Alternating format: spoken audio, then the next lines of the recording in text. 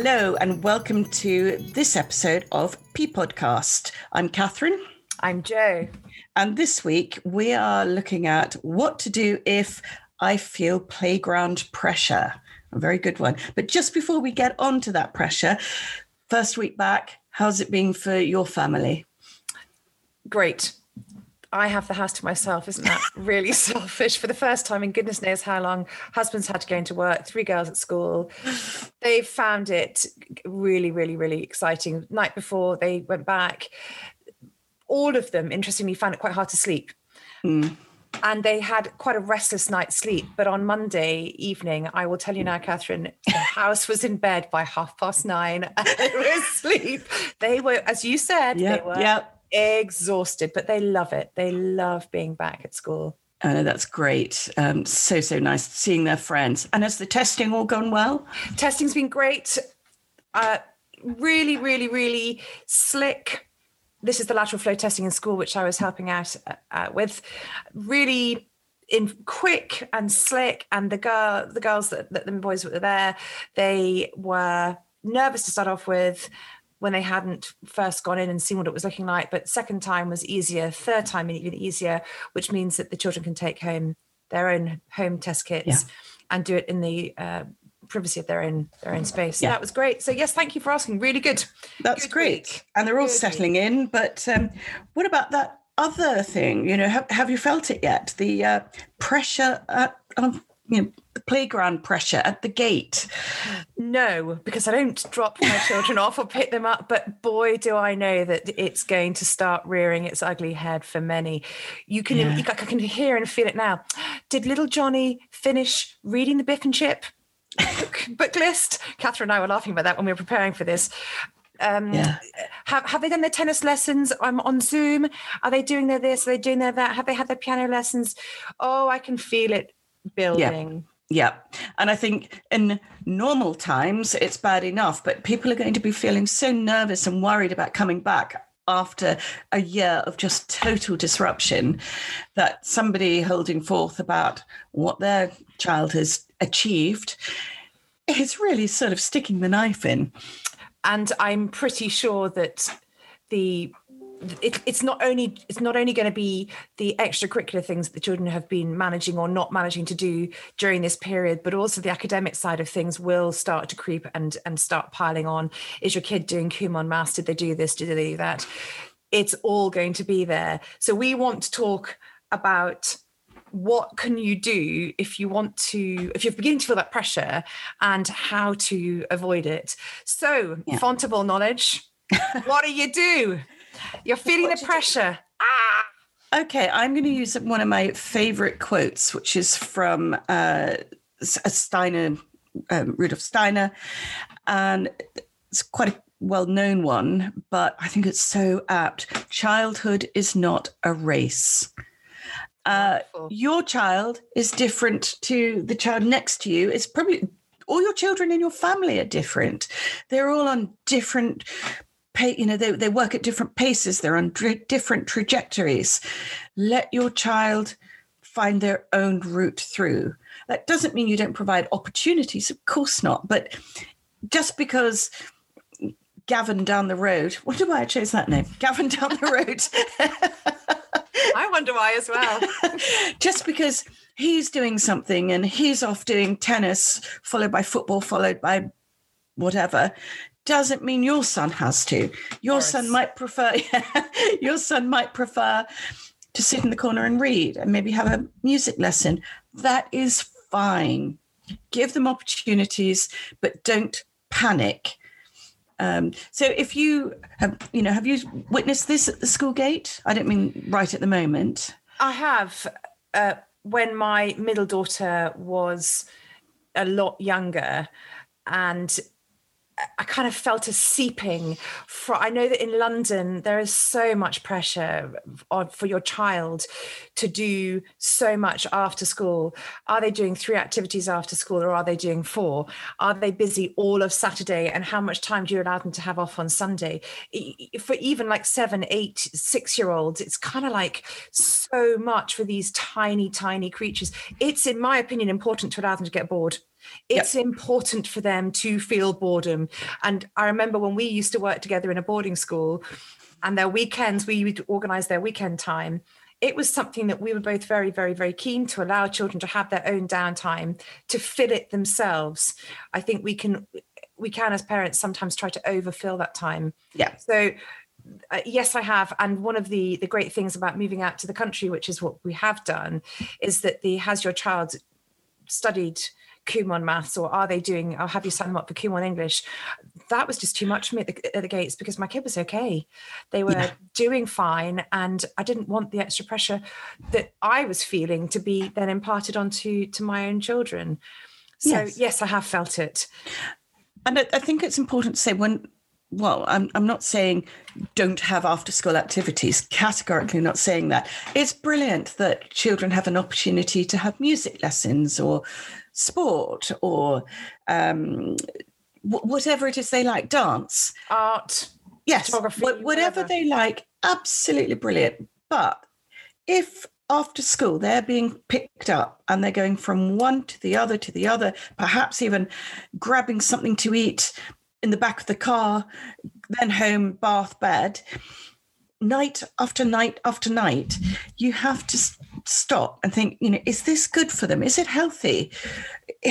Who are you doing it for? Is this for you so you feel better, or is this something that they actively want? You have to ask that question. And the actively want's an interesting one as well about the child. I think you've got to be really aware of your child's behaviour. And if there is a change in their behaviour so that the behaviour becomes increasingly more challenging, just take a little look and see that you're either giving them enough opportunities to be busy, but also are you giving them enough opportunities to be bored? Because I do think that behaviour is a great indicator and a great way of testing where they are. I mean, you've said it already, and I think it's worth repeating. Being bored is okay. I mean, not all day, every day, but actually that's how they learn to entertain themselves. That's how they learn to go and pick up a book or draw or do something, other than video games or watching television, but just let them have that time. It's so, so important.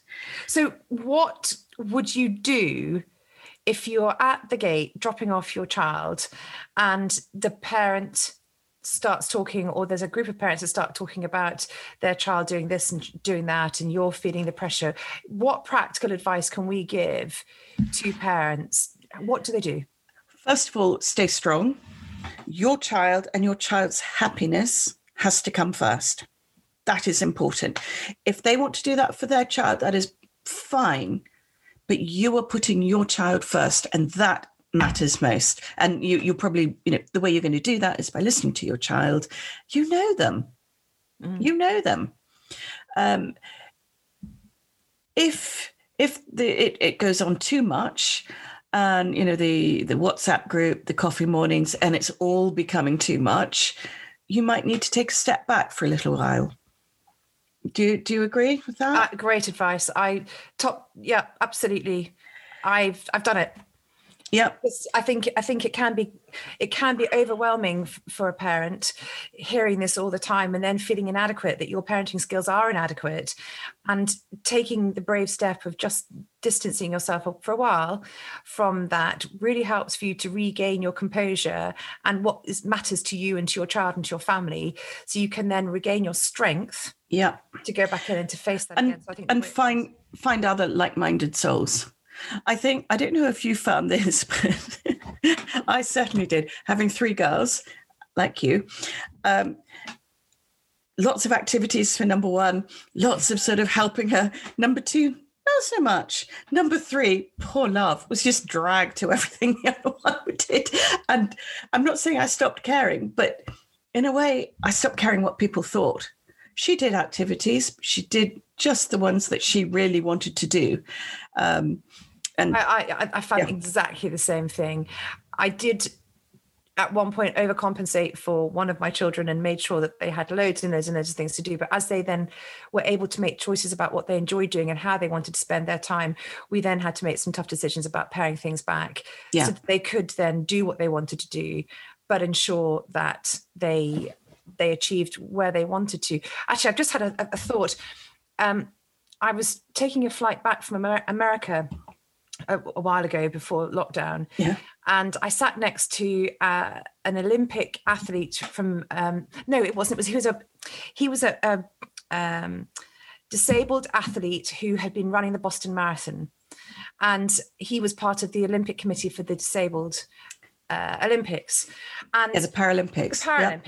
And I was chatting away to him, and I remember very, very vividly him saying to me, what many parents do is they make the mistake of trying to specialize their child in a certain area too soon.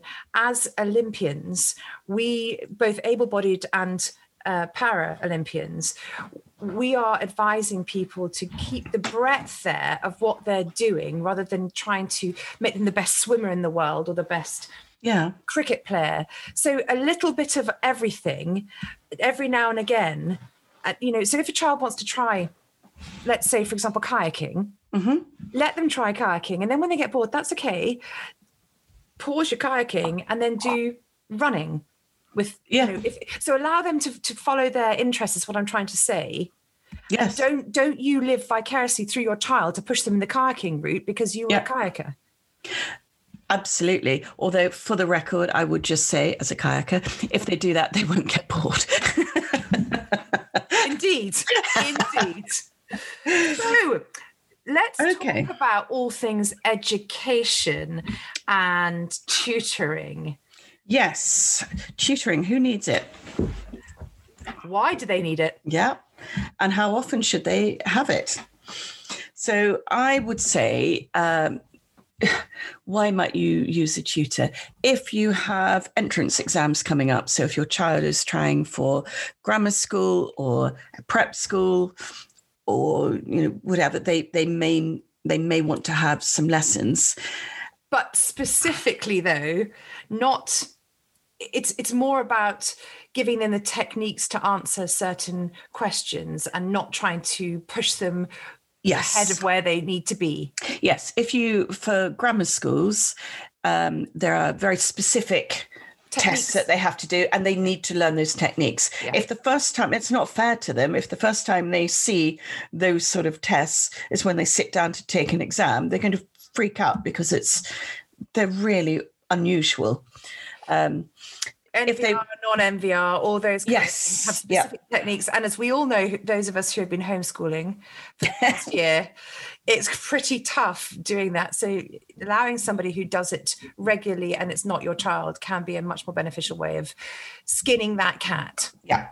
Now, if they want to sit tests to go to a prep school, they might want to have some tutoring, but again, I would be a little bit careful. It depends what sort of tests they give them. Now, if it's just very standard, if they're going in at 7, I would really warn against having too much tutoring, because if they get tutored within an inch of their lives, for weeks on end, just to get into that school, are they actually going to be able to cope once they're there? Is that the right school for them? And again, I was just going to say, and again, just because everybody else at the playground wants to go to that school does not mean it's right for your child. I was just going to say, actually, we've both been in academic schools where we've seen students who have passed the entrance exams and who found it really hard because they have been tutored within an inch of their lives and they haven't enjoyed their school experience. So I think it's a really valuable point. Yes, really absolutely. valuable. I think for older students, GCSEs coming up, A levels, they might want it for confidence. Yeah. Sometimes it's just to see that. One of my daughters kept being given very low marks in something, and she was losing her confidence, and something was a bit off with the marking that she was getting. So she had a tutor for, I think it was about 3 weeks. That was all, until he went, no, she's being marked incorrectly. And so we didn't need it after that, but it gave her the confidence that she was on the right track. Others may have gaps in what they've they've been studying, so they just want somebody to talk them through that. Sometimes a tutor will come at a more challenging topic that they haven't been able to grasp as quickly in a lesson in a completely different way, and then they're both ways of explaining something will marry up that concept and give the student the confidence that they actually do understand it and they can take it forward. So I think that's reasonable. How young is too young? Because this is a tricky one, isn't it? I know that there are certain entrance exams in London for preschool kids where they're asked to draw a picture of a human being, and depending on the level of detail of the picture of the human being that the kid draws will depend on whether or not they get in. And I know that there are children that have been tutored to draw this to the point where they've even got hairs on the person's leg that they've drawn, so they've got enough detail in there to get into that particularly high achieving prep school. Now, if that's what you want for your child, that's fine. But my advice, Kathryn, would be the same as yours. What is it, you reckon we're going to say? No. There is no need for little ones to be tutored. Let them go. Is that really the right school? If you have to tutor to get them in, is that the right school? You know, I would say 3-4-year-olds. No, I don't mind people sitting down with them just to assess where they are. But it should be a legitimate assessment of where they are, not where they have been tutored to become. 3 or 4, that's ludicrous. To have babies. Oh, they are. Let them play, let them draw, let them enjoy themselves. I mean, I remember when we would do entrance interviews. I loved doing the interviews, but it was very funny with these. They were, 10 years old. And you could tell the ones that came in with the perfectly prepared answer. Mm-hmm. Which book have you read? Well, I have just finished reading and you'd ask a couple of questions and they obviously hadn't. But actually, that's not what I wanted to know. I wanted to know how they thought, what they did about things that you can't coach them for. And, you know, that was where you really saw some children absolutely come alive. You can't tutor that. And actually, schools want an authentic response from the child. They also want to see potential. Yeah. And that's tricky to see if you've got an overtutored child. One of the things that I do think that we need to mention, though, is if a child has a specific learning difficulty. Yeah. That can be really helpful at even a very young age to, if it's been recommended, it can be really helpful to give that child tutoring to overcome specific areas or to work with them alongside the school SEN department. No, absolutely. And it's really important. But again, part of that is about building their confidence, yes, as well as their techniques and being able to do, you know, whatever it is. But you can't underestimate the importance of a confident child, but you don't, you know, a 5-year-old having lots of tutoring for no particular reason. No. Why would you do that?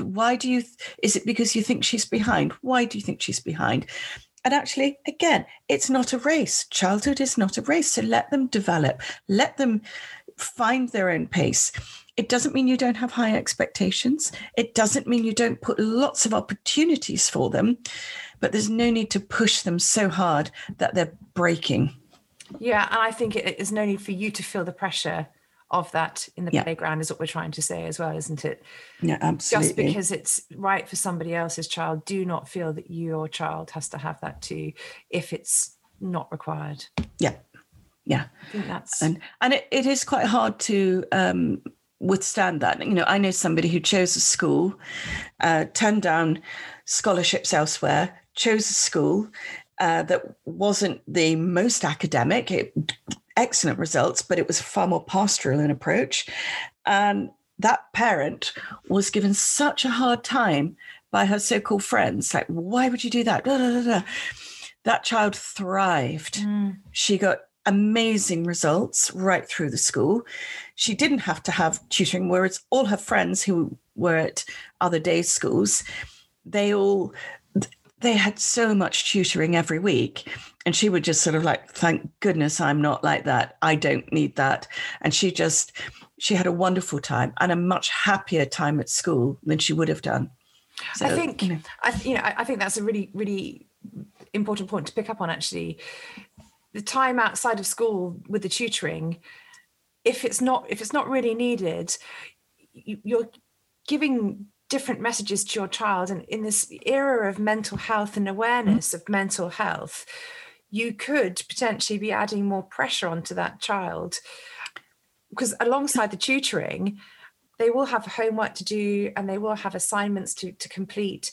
So when does that child have the headspace to reflect and to process? Yes. That's terribly important. So yeah, I think what we're saying is, correct me if I'm wrong, what we're saying is don't feel the pressure in the playground. There are ways that you can step back for a while until you regroup and you're absolutely convinced that what you're doing is right for your child. Yeah, don't give into it. Don't give into it. And again, if you want to talk through with us, info@PEApodcast.co.uk. We're happy to talk things through. But the person that really knows the best for your child is you, their parent or their guardian.